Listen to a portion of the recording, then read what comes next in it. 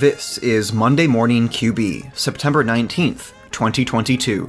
I'm Chris Bangert-Drowns. And I'm Sue Goodwin.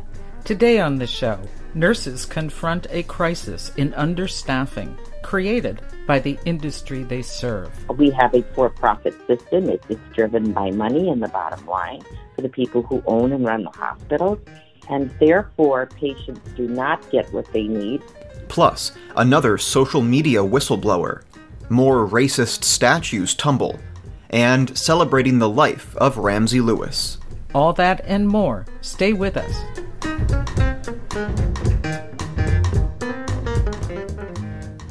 "15,000 nurses with the Minnesota Nurses Association returned to work on Thursday after their historic three-day strike, believed to be the largest private sector nurses' strike in U.S. history.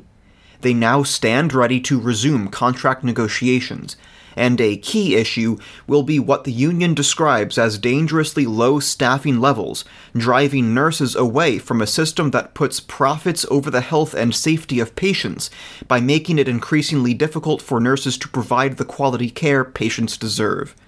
Sue Goodwin has more. The nurses' strike in Minnesota was in part about pay.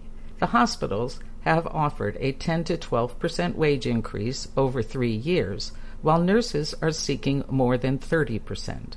But for many nurses who joined the picket line last week, an even greater issue is the crisis of understaffing, or what is called short staffing. The nurses say they want to do their jobs, but management doesn't provide them with the proper staffing resources to care for patients. It's a concern shared by nurses across the country.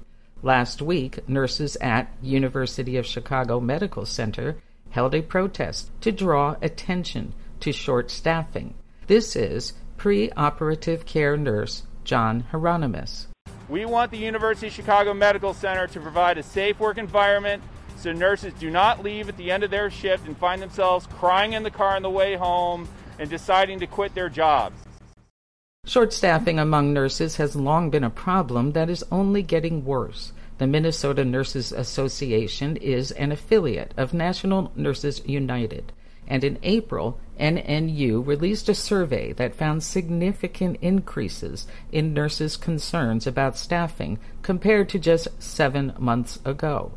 Nearly 70% of nurses said staffing has worsened recently, and over a quarter of nurses said they had been assigned to work with a skill set they did not possess.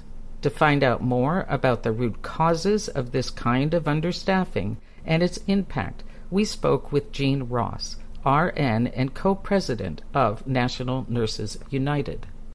Short staffing is a problem throughout our country and indeed around the world. In other countries, you might find it because they simply don't have enough nurses. In our country, unfortunately, it's been engineered. We have a for-profit system. It's driven by money and the bottom line for the people who own and run the hospitals, and therefore patients do not get what they need. In other words, enough adequate trained nurses. Nurses don't get what they need in enough registered nurses to help with the load, and you end up with the situation we find ourselves in now, which is where, unfortunately, a lot of nurses have had enough, and they say they just can't take it anymore, and they're either not going to stay in nursing or would not consider it as a career, which is a shame, because all engineered by employers who know better. Addressing this issue is a key concern of National Nurses United, and last December they issued a report titled Our Front Line, Ending the Shortage of Good Nursing Jobs and the Industry-Created Unsafe Staffing Crisis. As the report notes, studies have shown that adequate staffing levels through RN to patient ratios result in better patient outcomes. But as Jean Ross explains, management has a different priority. When it comes down to protecting your staff and the patients versus protecting your bottom line, the employer will always go for the bottom line first. Now, they used to be able years ago to find different ways of cutting here and there, But now the inevitable has occurred, and the only thing that's left is to cut patient care. That's the only way they can continue to make money, deny care. So they deny it in you can't come in unless you have a certain type of insurance. You can't take care of those patients because we don't have enough money to give you staff. And they will lie to your face. They will tell the public, they will tell us that there just aren't enough nurses around, when in truth they have shoved them away and they don't want to hire because it costs them money to pay us. And it's not just patients who suffer. The failure by hospital employers to staff appropriately and provide the resources needed to provide safe, therapeutic patient care has caused nurses to experience what is being described as moral distress. In other words, a debilitating combination of anxiety, fear, guilt, shame, anger, and betrayal that results when workers like nurses are thrust into life or death situations without the resources and support structures to carry out the mission they've committed to. Well, I think there's been no shortage of writing about what stress does to a person. So stress comes in many forms. We were all under mass-induced stress with the pandemic, for example. Stress of working in a field where you have to care for people who sometimes don't have good outcomes. That's very stressful, but you know about that and you're prepared for it. That is what you are educated for, and that's what you train for. You know that you need a license in order to practice, and to that end, you don't do things that put your license at risk. Forcing us to work in a situation where shift after shift, day after day, we know we don't have the proper number of staff, the proper type of staff, because the employer won't provide it. That puts you in extreme distress. And I'm not sure anybody who isn't in that line of work can quite understand it. And so we can better understand what it is like to work under these conditions, Jean Ross shares this story from her own experience. You know, the time that I started noticing how bad things really were was a day when we were short-staffed, as per usual, and I had a patient that really needed me. And at one point I came into her room and I looked at her and I said, you know, I told you to call me right away if this occurred. And she looked up at me and she said, you know, dear, you're right, I did, but you looked so busy. I just didn't want to bother you. Now, isn't that a sad state of affairs when the patient is trying to take care of me? But that's what it amounts to. You cannot possibly hide how we're being torn in all these different directions. And it makes patients afraid at a time when being calm and relaxed and helped through whatever it is they're in there for, they are looking at taking care of us. That's Alice in Wonderland. We shouldn't be in that situation. So, what can change it? National Nurses United believes that the only way to ensure that all hospitals have safe staffing levels that are consistently adhered to is through mandated nurse-to-patient ratios. California, in 2004, became the first and only state to mandate specific nurse-to-patient ratios, requiring hospital wards to maintain a ratio of 1 nurse for every 5 patients, while intensive care units must maintain a 1-to-2 ratio. National Nurses United wants to see this approach implemented at the national level, which is why they are calling on lawmakers to pass the Nurse Staffing Standards for Hospital Patient Safety and Quality Care Act, which would establish national mandatory minimum RN to patient ratios that are not unlike standards set in other professions. So, for example, if you have pets, most people know that vets are limited to a certain number of patients. A small animal vet can take so many, large animal vets can take so many. Daycare providers, there are rules, there are laws in place. You wouldn't expect a daycare provider to take 10 infants, and they wouldn't be allowed to. And teachers should not have more than so many students of a certain age in a class. So I think the public assumes that why wouldn't it be the same inside a hospital? Because here you're dealing with life and death. Well, it should be. but it isn't. And so it's a matter of educating people to the fact that we know what we need. We have professional organizations that tell us at each of our nursing specialties how many patients we can safely care for, and that is written into the legislation. And politicians need to take up those bills and sign on, co-sponsor the ones that are on there, and say that they stand with nurses. You said it during the pandemic, put up or shut up.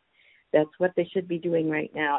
So what about the Minnesota nurses who have made better staff-patient ratios part of their demands? As they head back to the bargaining table following last week's strike, Jean Ross hopes they are in a better position to get what they so urgently need. Well, the one thing employers do listen to is money, and they do always lose money when nurses choose to strike. So that applies some pressure, and we hope it makes them sit up and take notice. It's going to take time. They're very, very stubborn, and they're not bound by the ethics or the care that the nurses feel. Sad to say. I really think they should be in a different line of business, but that's what we're forced to deal with. So we hope the pressure that was applied can make them sit up and take notice and really get down to business and bargain in good faith, which they have not been doing so far. That is Jean Ross, co-president of National Nurses United. To find out more about the work they do to protect nurses and patients and how you can support their efforts, she invites you to visit their website at nationalnursesunited.org. That's nationalnursesunited.org. For Monday Morning QB, I'm Sue Goodwin.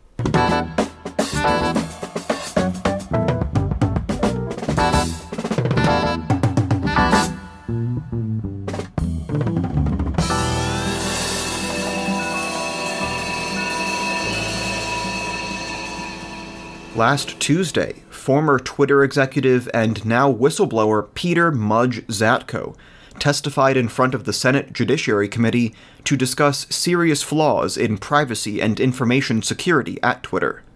Zatko told lawmakers that the company fell years behind on cybersecurity, misled the government and the public on its handling of security issues, and said he was eventually fired for his efforts to bring company failures to light.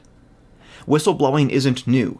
Indeed, many political leaders marked this year as the half-century anniversary of the whistleblower-driven Watergate scandal. But we are in a new era of speaking truth to power, in which the internet and active misinformation campaigns play central roles.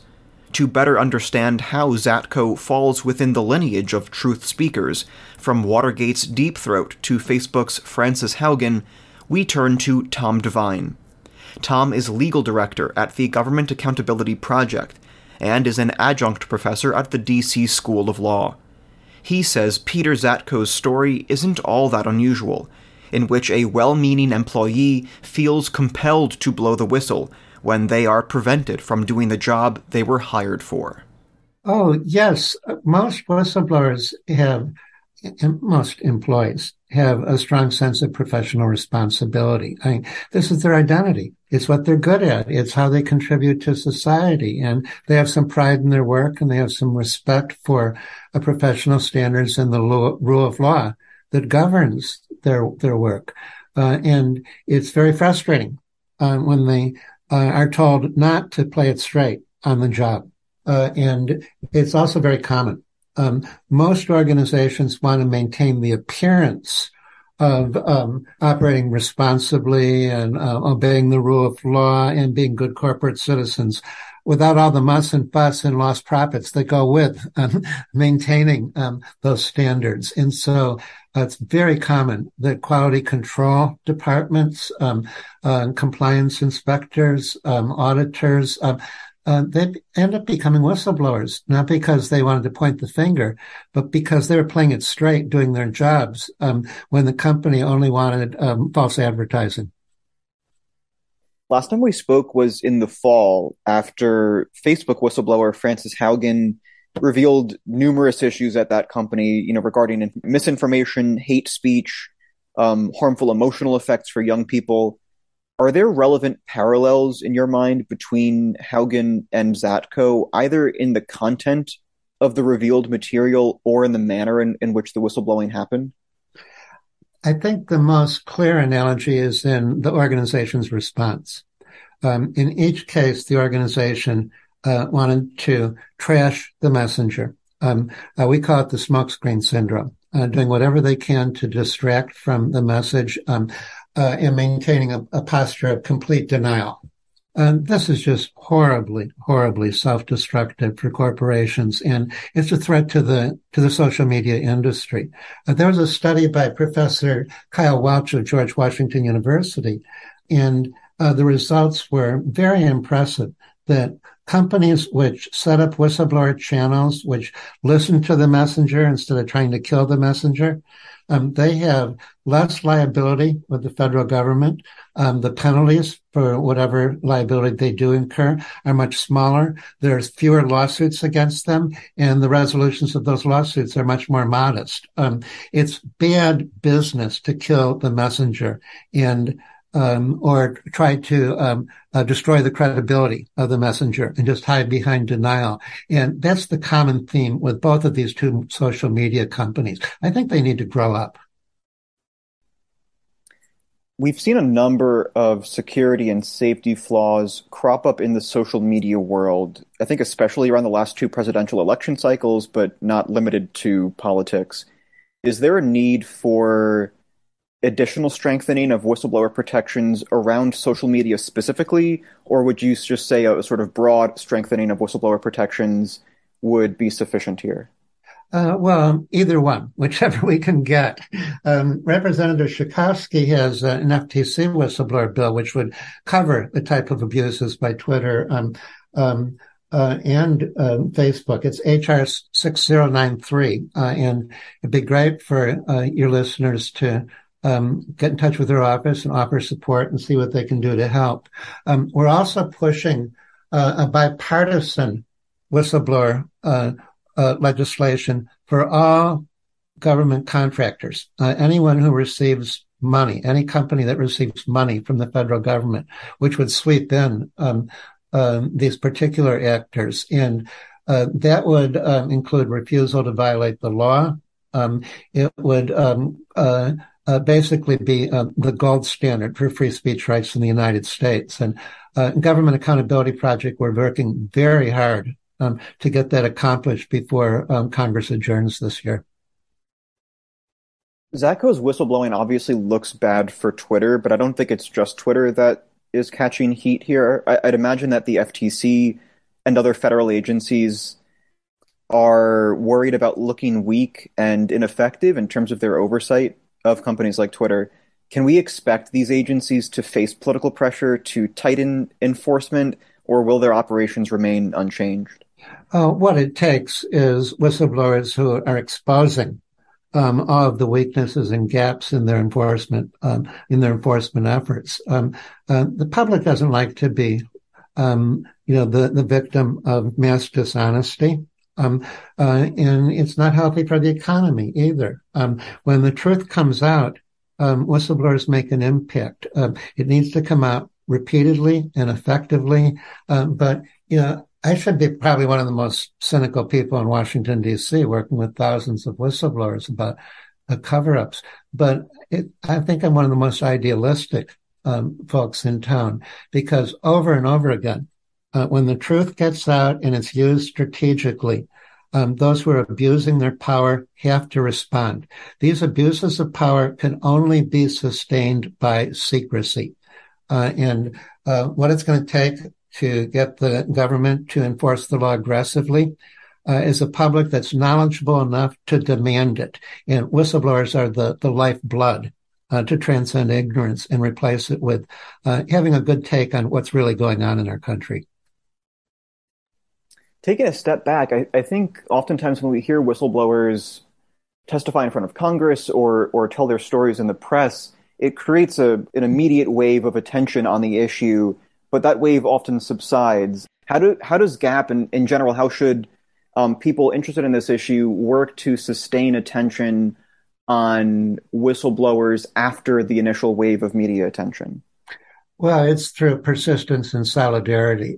You're absolutely right that if there's just a passing scandal, today's headlines are tomorrow's fish wrap. It'll fade and be forgotten about. And most organizations who are abusing their power are counting on that. So what we do is try to turn that initial pioneer whistleblower into the beachhead for a whole community of whistleblowers. We open up investigations of the whistleblowers' charges. And, it may be kind of easy to discredit or say that one person is untrustworthy or is a nut or a crook themselves or just trying to be a hot dog. But it's difficult to say that 40 or 50 people, they're all lying. Everybody's lying, except us who can't really defend the behavior that they're exposing. So we dig in and try to expand the circle of knowledge from the pioneer whistleblower. The second thing is that we don't just do legal cases at Government Accountability Project. We do legal campaigns. That means playing information matchmaker between the isolated whistleblower and all the stakeholders in society who should be benefiting from their knowledge if they only knew what was being done to them. And so you need to combine expanding the scope of evidence so that it can't be dismissed credibly, and then education so that everybody knows how they're being sold out and can have the sufficient knowledge to start standing up for themselves. When that happens, the whistleblowers make a difference. Lastly, I feel like I have to ask about Elon Musk. His attempted takeover bid of Twitter has dominated headlines in recent months. And I'm curious whether you think Zatko's revelations might impact this takeover bid. And secondarily, if Musk does end up buying the company, do you think he would be any better than current Twitter leadership in terms of handling security and spam issues that Zatko has brought up? Well, the current whistleblower has been a real opportunity for Mr. Musk. He's amended his complaint, and it's going to open a Pandora's box of potential information from discovery based on the full scope of what the whistleblower is privy to. So it's been a very significant boost for him. The jury's out as to how much new evidence will come in, but it's a real opportunity. As far as whether he would do better or not, based on his past history, he may be worse than the current management, both in terms of integrity and in terms of tolerance for freedom of speech or anyone who gets in his way. And that's why it's very important that if Twitter does get sold and it stops being a publicly traded corporation, which is subject to all the whistleblower protection laws, and becomes a privately traded corporation, we're going to need some free speech rights for those people because they drop dramatically once you get out of the sector of investing shareholder and investment rights. So that's a good reason why we need a Representative Schakowsky's bill and why we need to be getting gold standard whistleblower rights for all employees of institutions receiving federal funds. I know I've kind of jumped around with a lot of my questions, but I wanted to give you the chance to provide closing thoughts if you have any. The disclosures by Twitter's whistleblower are basically symbols of a very significant showdown this fall. This autumn is going to be the season of truth for truth tellers. There's a dozen whistleblower protection bills in Congress right now, and the politicians have been very quick to praise whistleblowers, compliment them, tell them what great citizens they are. But they've been a lot slower in terms of giving them rights to defend themselves against what oftentimes ends up being like professional suicide. And they need rights. There's legislation to overhaul the Whistleblower Protection Act for civil service workers, for the government contractor workers, for the intelligence community whistleblowers, for the military service whistleblowers, for the NRC and DOE, the nuclear whistleblowers, for those fighting antitrust violations, and for those challenging abuses of power by big tech. Your listeners should get in touch with their member of Congress and both their senators and tell them at every chance they've got to get in there and defend the people who are risking everything to defend the public. That's Tom Devine, legal director at the Government Accountability Project and adjunct professor at the D.C. School of Law. Learn more about Tom and the Government Accountability Project by visiting whistleblower.org.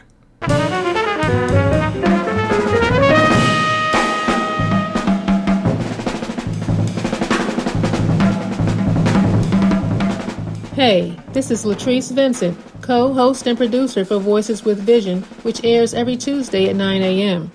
The misleadership of the world keeps the people under their thumb by bombarding us with half-truths, misinformation, and straight-up lies, and by blocking media space for the rest of us. But their greatest weakness is the lies they tell, and the greatest strength of the people is the truth, which is on our side. It is often said that one truth can crush 1,000 lies. There is no better reason than that for you to support WPFW, a people-centered, truth-telling media that keeps you engaged, informed, and interconnected. Support WPFW today by going to wpfwdc.org/donate. That's wpfwdc.org/donate. WPFW, building a better world one broadcast at a time.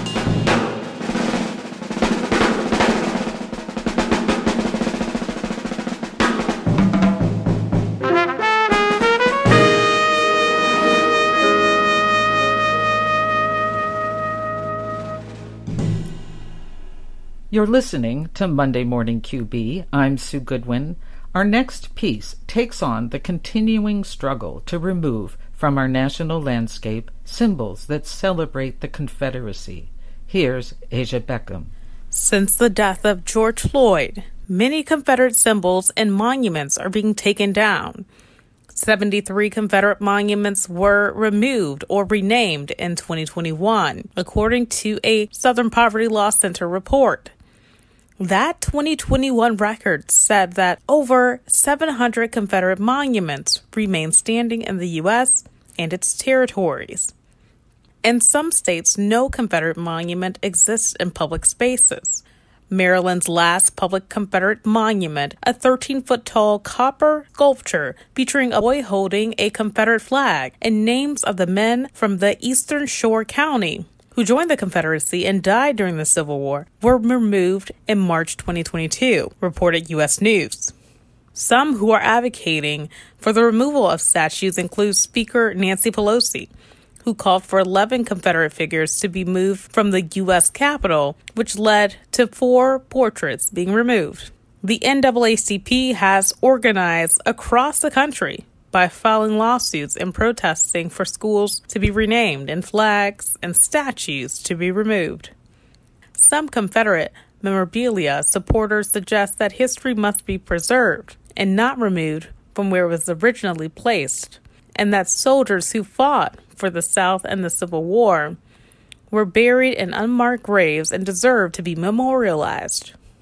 Currently, a Confederate statue stands on the lawn of Matthews County Courthouse in Virginia. The county is considering gifting the statue and surrounding land to a private organization, such as the United Daughters of the Confederacy or the Sons of Confederate Veterans, which will prevent citizens in the future from determining through local elections whether to relocate or remove the statue. Here, I spoke with the local NAACP chapter's president. My name is Edith Turner. I am the local branch president of the NAACP here in Matthews County, Virginia. What are the demographics of Matthews County? Matthews County is predominantly Caucasian. There is probably 90% Caucasian, between 80 and 90%. So with the statue, my understanding is that there's a Confederate statue standing in the front of Matthews County Courthouse, and that statue might potentially be preserved and the ownership of the statue and the land might be transferred to potentially a Confederate group. Has the community reached out with any thoughts about this? Yes, the community has reached out. There's been several groups that have expressed concern about that piece of land and or the statue being given to this private group, because, most people here would like for that statue, for that piece of land, because it's on the historic green in the center of town and it's public property, and they would like for it to be used for something that the whole community could benefit from. You authored a letter to the Board of Supervisors, and basically there was a point that you mentioned that it will send a message to people of color who live and work in the county that they are unwelcome to Matthews County and that it's a sanctuary for white supremacists. Any response on the Board of Supervisors yet? I have not heard from any member of the Board of Supervisors. There's a public hearing later this week on Wednesday. What are you expecting, if anything, from the Board of Supervisors, follow-up comments or actions that might follow that public hearing on this Wednesday? The public hearing is basically to get the community's feel and opinions on what should happen to that piece of property. Following the public hearing is the Board of Supervisors meeting. Our hope is that they will listen to the cooler heads of the community who have asked them, not to give this piece of property to this private group. We don't know yet, of course, what their decision will be, but that is our hope, that they will not give this piece of property to the Confederate group. We've had people who've come to town for festivals and other events who have not felt comfortable with the number of Confederate flags that are up. So, we want everybody in the community to feel comfortable, to feel welcome, to feel like they have just as much at stake in this community that we live in as anybody else. We did have conversations with the Board of Supervisors because the Board of Supervisors meetings were held and that statue sits right outside of the door. So people were feeling uncomfortable going into the Board of Supervisors meeting with people, on that statue, around that statue with guns and other weapons. And for a time, they moved the Board of Supervisors meetings to the high school where there was, you could bring in your weapons. But they've moved back now to the historic courthouse. Next, we spoke with the attorney who's working on behalf of the NAACP in Matthews County. My name is Caitlin Banner, and I'm Deputy Legal Director at the Washington Lawyers Committee for Civil Rights and Urban Affairs. So we have not filed a lawsuit. The Board of Supervisors is still debating and considering whether or not to give this land away. They've got a public hearing on the subject of giving land away in the next week. And what we did on behalf of the NAACP was to send a letter to the Board of Supervisors expressing our opposition to that move and explaining to them what we think some of the potential ways that move would violate the law. The statute on the courthouse square and the giving away of that statute to pro-Confederacy groups would potentially violate the Fair Housing Act because it's a form of racial steering. By taking this action, the Board of Supervisors is sending a message to Black citizens and people of color in Matthews County that they do not belong, and we think that that's a real problem. Then I spoke with the Chief Commander of the Sons of Confederate Veterans. That's Larry McClooney. I've been a member of the Sons of Confederate Veterans since 1995. I just recently stepped down as the Commander-in-Chief of the Sons of Confederate Veterans this past mid-July of this year. My ancestors, I have 20-plus Confederate soldiers who are my ancestors from various states that fought during the war between 1861 and 1865. And it's kind of a thing that members in my organization, we all share. We have a common interest, a common brotherhood, just like our ancestors did back then. I'm sort of wondering, can you share instances when the Sons of Confederate Veterans have been gifted a Confederate statue or surrounding land in the past? Sure. The statue that was removed in Memphis, Tennessee, of Nathan Bedford Forrest was gifted to us by the city of Memphis, and basically that was after a long controversial struggle over whether that statue would remain erected or taken down or moved to another location or whatever. That was given to us for our safe care. The descendants of Nathan Bedford Forrest came before us and requested that we would be the caretakers of that statue. It is currently sitting on the land of Elm Springs, our national headquarters in Columbia, Tennessee, and it is out in the open for public viewing, sitting out in front of our an antebellum home there in Elm Springs. It is not in a statue. It is out for public viewing. But what some people have to understand is that statue, and we don't refer to the statues just as statues. They are considered to be memorials. In this particular case, this particular statue was on the grave site of Nathan Bedford Forrest. And as a result, when the statue was taken down, we also inherited the remains of General Forrest and his wife. Anyone that's going to discuss this issue, one thing you have to do is you have to leave out emotions and passion on it and look at the facts. And the facts are that less than 10% of the South at that time, the white population, actually owned slaves. Okay, that's a fact. That's not an emotional thing. So with that in mind, I would challenge anybody to say that's what the issue of the war was about. It was certainly an issue, but not the issue of the war at the time, and why those people fought. Those people had a 19th century frame of mind. They were products of the time period, and we should not judge people with 21st century rose-colored glasses with our views and values today based on the views and values of that time period. So you're going to erase the fact this war ever was fought. You're going to erase the fact that these people ever existed. You know, let's go back to the point about statue taken down.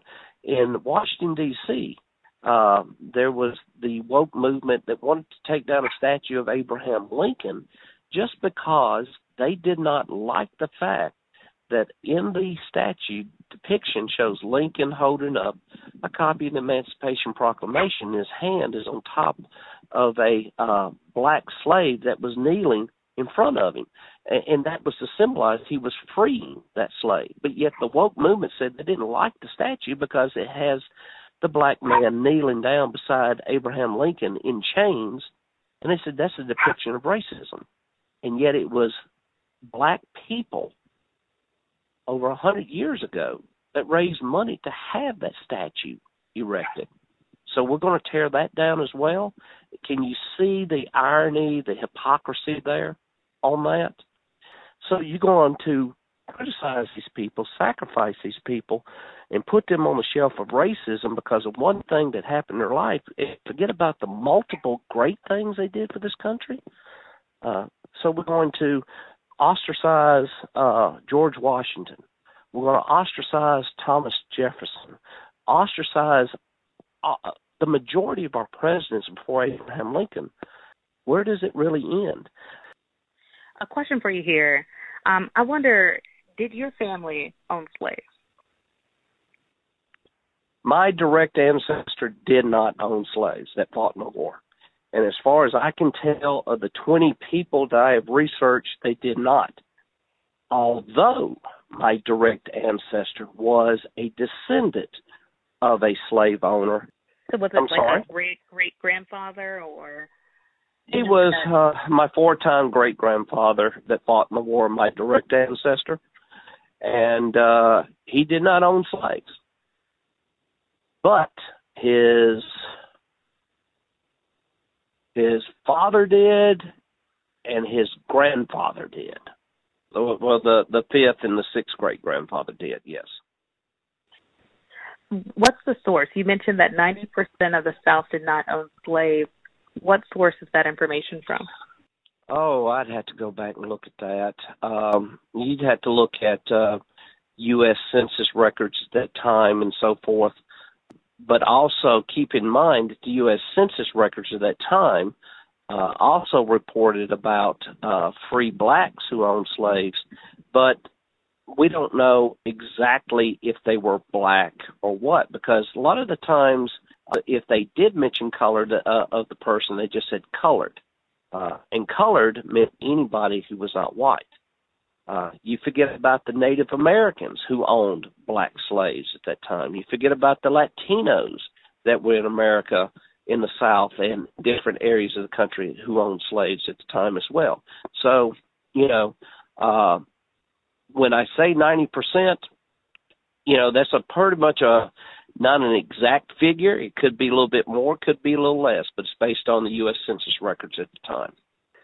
Just a final question here.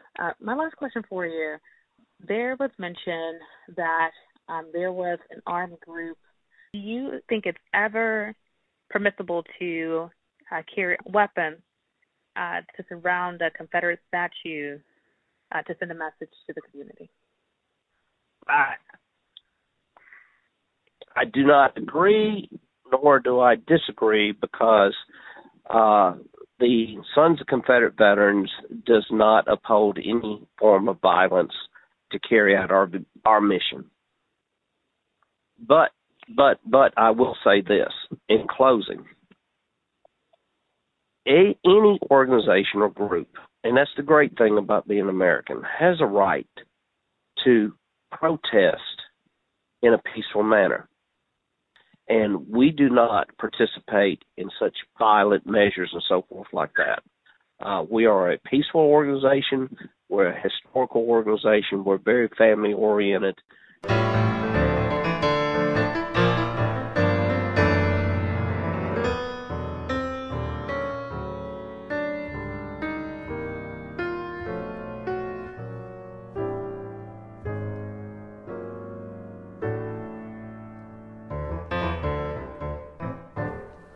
Earlier this month, Chilean voters rejected a new progressive constitution that would have legalized abortions, enshrined rights for indigenous people and the environment, and overturned a set of laws from the era of dictator Augusto Pinochet.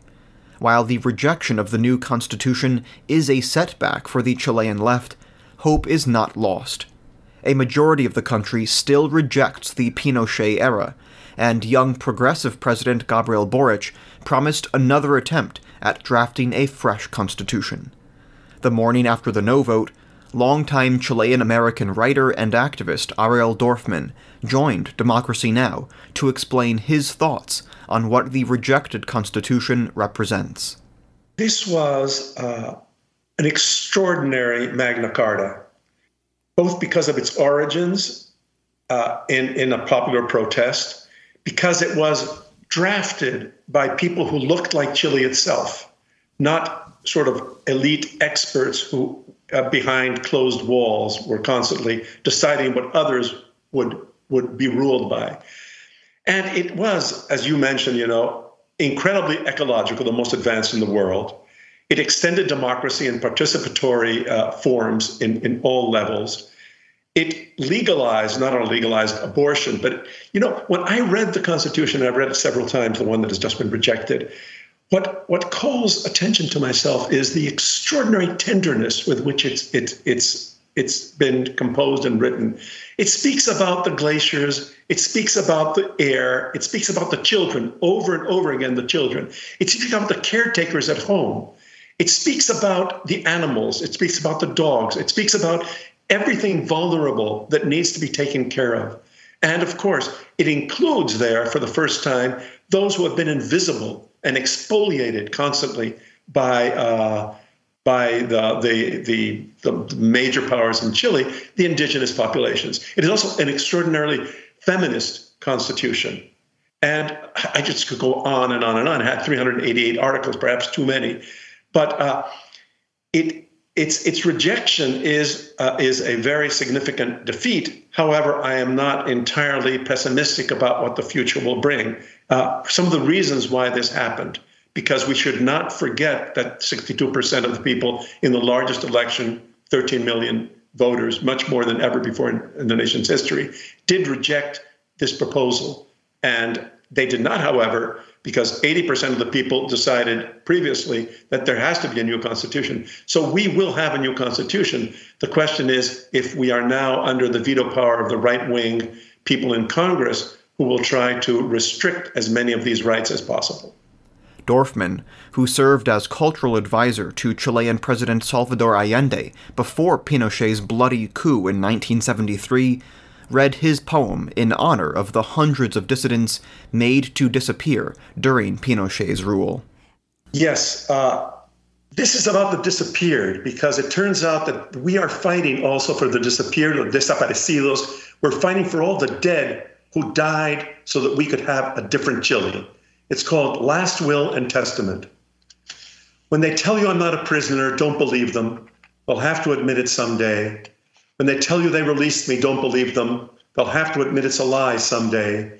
When they tell you I'm in France, don't believe them. Don't believe them when they show you my false ID, don't believe them. Don't believe them when they show you the photo of my body, don't believe them. Don't believe them when they tell you the moon is the moon. If they tell you the moon is the moon, if they tell you this is my voice on tape, that this is my signature on a confession, if they say a tree is a tree, don't believe them. Don't believe anything they tell you, anything they swear to, anything they show you, don't believe them. And finally, when that day comes, when they ask you to identify the body and you see me, and a voice says, we killed him, the poor bastard died, he's dead, when they tell you that I am completely, absolutely, definitely dead, don't believe them, don't believe them, don't believe them. No les creas, no les creas, no les creas.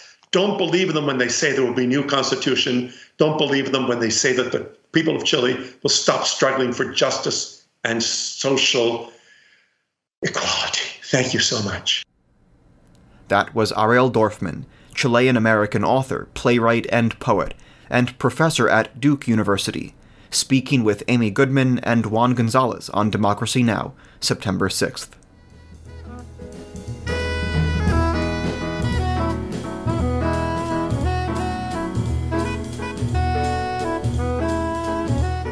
Hi, this is Tom Cole, host of G-Strings here on WPFW every Sunday morning, interrupting your favorite program to encourage you to support the station that brings it to you. WPFW puts hundreds of community voices on the air every week, presenting news, information, and music. All kinds of music you won't hear anyplace else on the FM dial in the nation's capital. From classic mambo to Caribbean soca to old school R&B to jazz. If you appreciate that kind of diverse programming, please help keep it on the air. Take just a couple of moments to go to WPFWDC.org/donate. That's WPFWDC.org/donate. As a second-generation Washingtonian, I'm proud to be part of WPFW, building a better world, one broadcast at a time.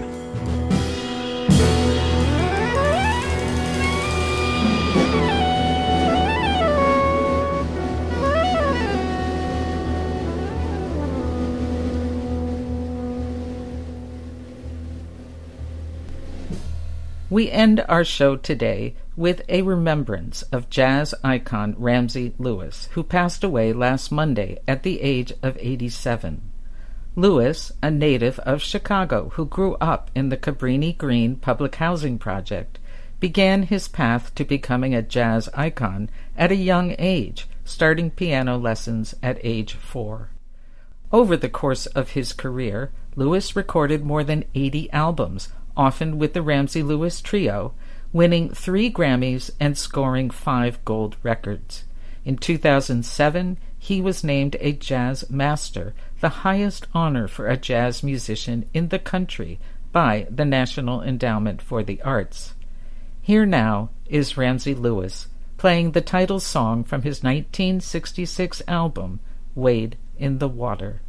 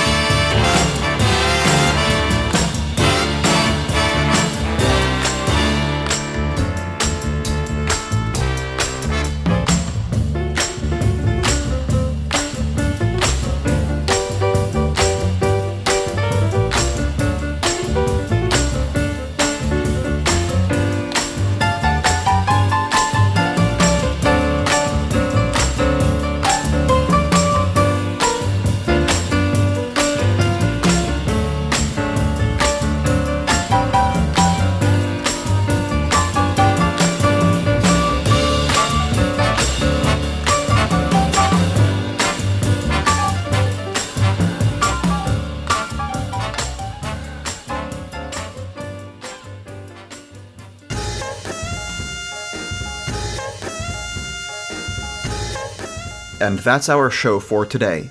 Support Monday Morning QB by visiting WPFWDC.org and becoming a monthly sustainer.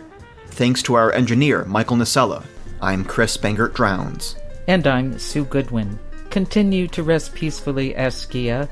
Again, please visit WPFWDC.org/donate and become a sustainer of this great radio station. Thank you for listening and for your generous support to our show and to WPFW Washington.